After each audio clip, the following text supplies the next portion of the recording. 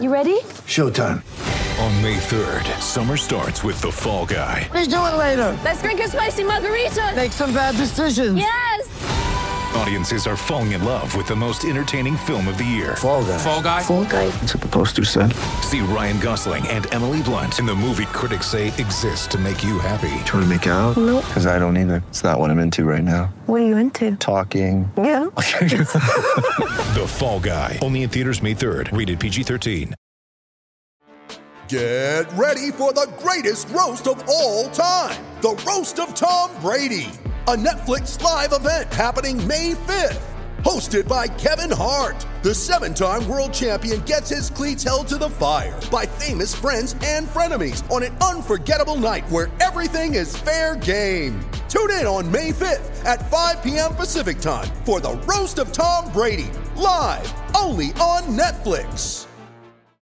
Mother's Day is around the corner. Find the perfect gift for the mom in your life with a stunning piece of jewelry from Blue Nile. From timeless pearls to dazzling gemstones, Blue Nile has something she'll adore. Need it fast? Most items can ship overnight. Plus, enjoy guaranteed free shipping and returns. Don't miss our special Mother's Day deals. Save big on the season's most beautiful trends. For a limited time, get up to 50% off by going to BlueNile.com.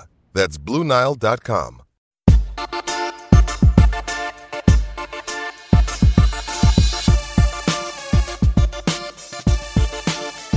Hello and welcome back to a brand new episode of the Let's Talk Football podcast. I'm your host Billy Powell, and with the transfer window now shut, we're back talking through the football news from the past week.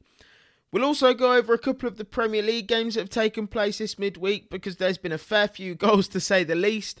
But before we get into this episode though, I'd just like to let you know that I'll also be appearing on the Total Screamers podcast a fair bit from now on. So go over there, give the lads a listen, follow and like as well. Getting straight into the news though, and starting off this week with the most confusing and bizarre one. So please do stick with me. This week, the Premier League have confirmed that this weekend they will introduce white and green cards. Like me, you're probably asking, what on God's green earth are they for?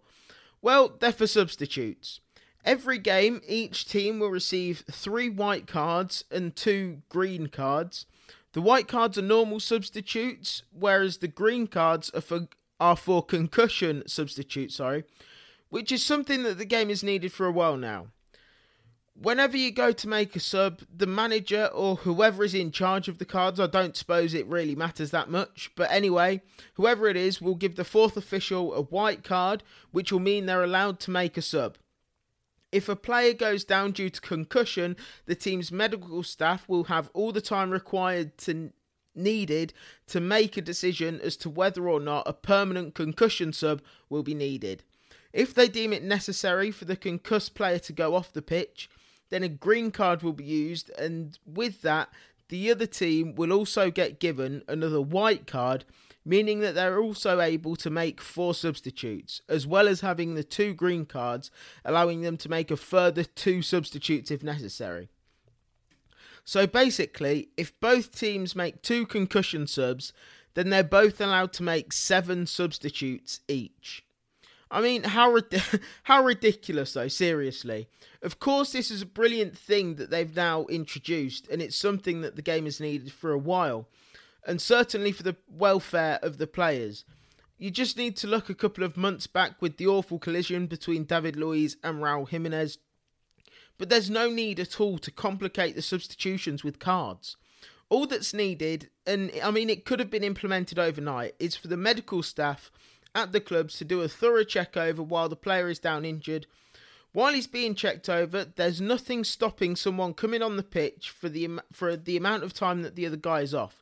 For example, in that Arsenal and Wolves game, when the collision has happened, those players off the pitch who were involved bring on another player in their place, and once a check has been done on the player and he's deemed fit enough to play, then they just change back to how it was. If he's not deemed fit enough to play by the medical staff, then they just need to tell the ref and announce it over the speakers so the players on the pitch and the TV commentators know that the substitute has been confirmed and that it will be a permanent sub. They don't even have to take sub away from the original 3. I do like the idea that you can make concussion subs, which doesn't count as an official sub if you like. But also I don't see why the other team should be given an extra sub as well. You're already at a disadvantage by being forced into making a change, so I don't see why the other team should benefit as well. But that's just me, I guess, and that's just my point of view on the situation. Please let me know your thoughts and opinions on this, because I don't know if it's just the way that I'm looking at it that makes it confusing, or whether it's just really confusing. But I just don't understand the necessity for the white and green cards. Anyways, moving on to something else, and we'll get on to some of the football that took place in the week. And we'll start off with the 2 games that took place on Tuesday night between Arsenal and Wolves, and also the later game that night with Manchester United and Southampton. Just before we get into this section, if you want to hear a full review of the match week 23, then please go over to the Total Screamers podcast, where myself and the boys went over each game. There were a lot of laughs and it was a lot of fun to record, so go over and show it some love. Anyways, getting into these 2 that I've just mentioned, and starting with the Arsenal game. £72 million signing, Nicola Pepe got his 4th goal of the season with what was a beautiful finish.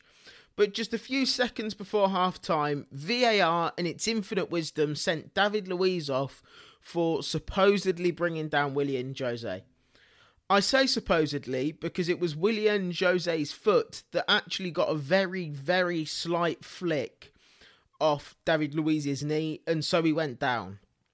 The most bizarre thing for me about this was the fact that David Luiz didn't even attempt to make a challenge. He was just running back, trying to catch up with the Wolves striker when he went down. And yet, because David Luiz didn't actually make a challenge for the ball, he was sent off. Just absolutely mind-boggling at the fact that a player can get sent off for not even making a challenge for the ball. What's even worse, though, is that it didn't even get rescinded.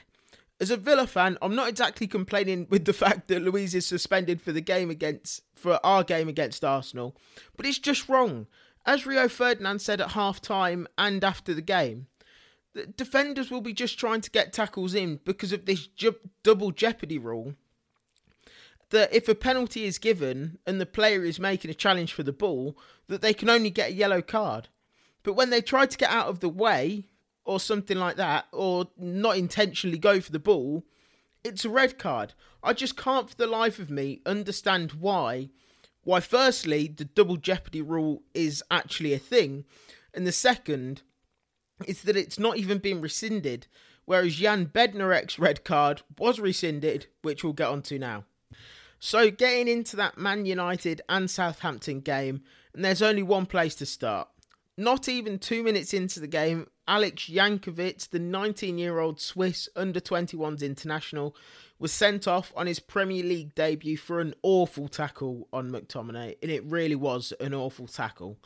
High, rash, and a hard challenge, which was absolutely disgraceful.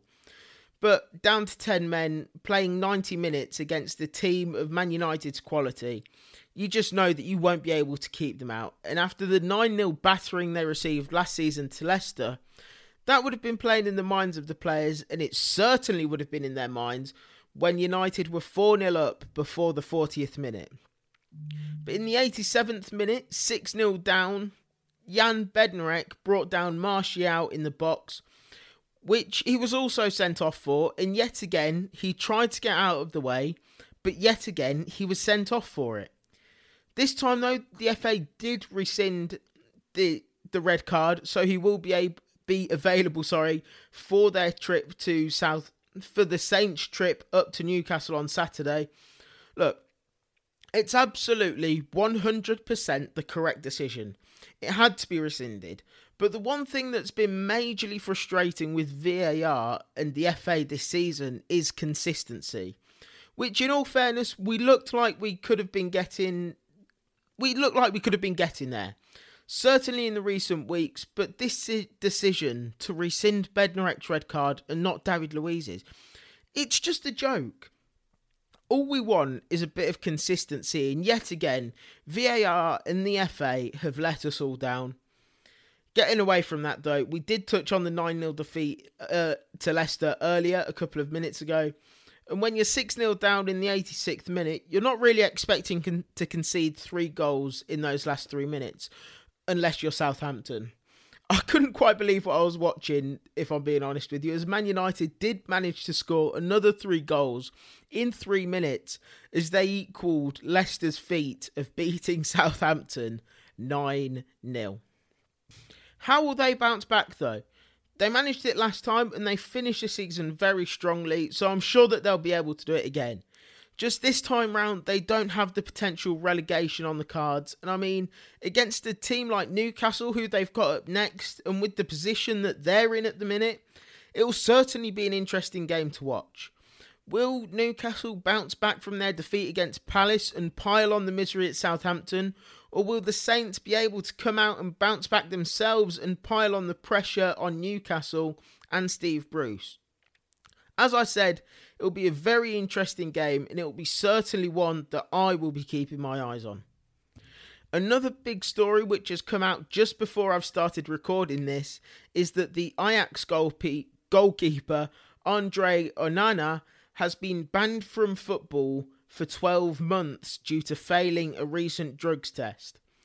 As well as that, on just the day before Onana failed that drugs test, Ajax also forgot to register their record signing Sebastian Haller for their Europa League squad, which they are now in contact with UEFA and the Dutch FA to try and get it sorted and register him in the squad. So to say that it's been a bad couple of days for Ajax would be putting it very lightly. That's all from me today though. Thank you all very much for listening. Don't forget to check us out on Twitter and Instagram at LT Football Pod. Also, for a full Match Week 23 review, go over and check out the boys at the Total Screamers podcast as well. Let me know your thoughts on everything we've mentioned in today's episode. Have a good weekend, and I'll see you back here on Tuesday for yet another weekend roundup. Sports Social Podcast Network. Hey guys, it is Ryan. I'm not sure if you know this about me, but I'm a bit of a fun fanatic when I can. I like to work, but I like fun too. It's a thing. And now the truth is out there. I can tell you about my favorite place to have fun. Chumba Casino. They have hundreds of social casino style games to choose from with new games released each week. You can play for free anytime, anywhere. And each day brings a new chance to collect daily bonuses. So join me in the fun. Sign up now at ChumbaCasino.com. No purchase necessary. VGW Group. Void where prohibited by law. See terms and conditions. 18+.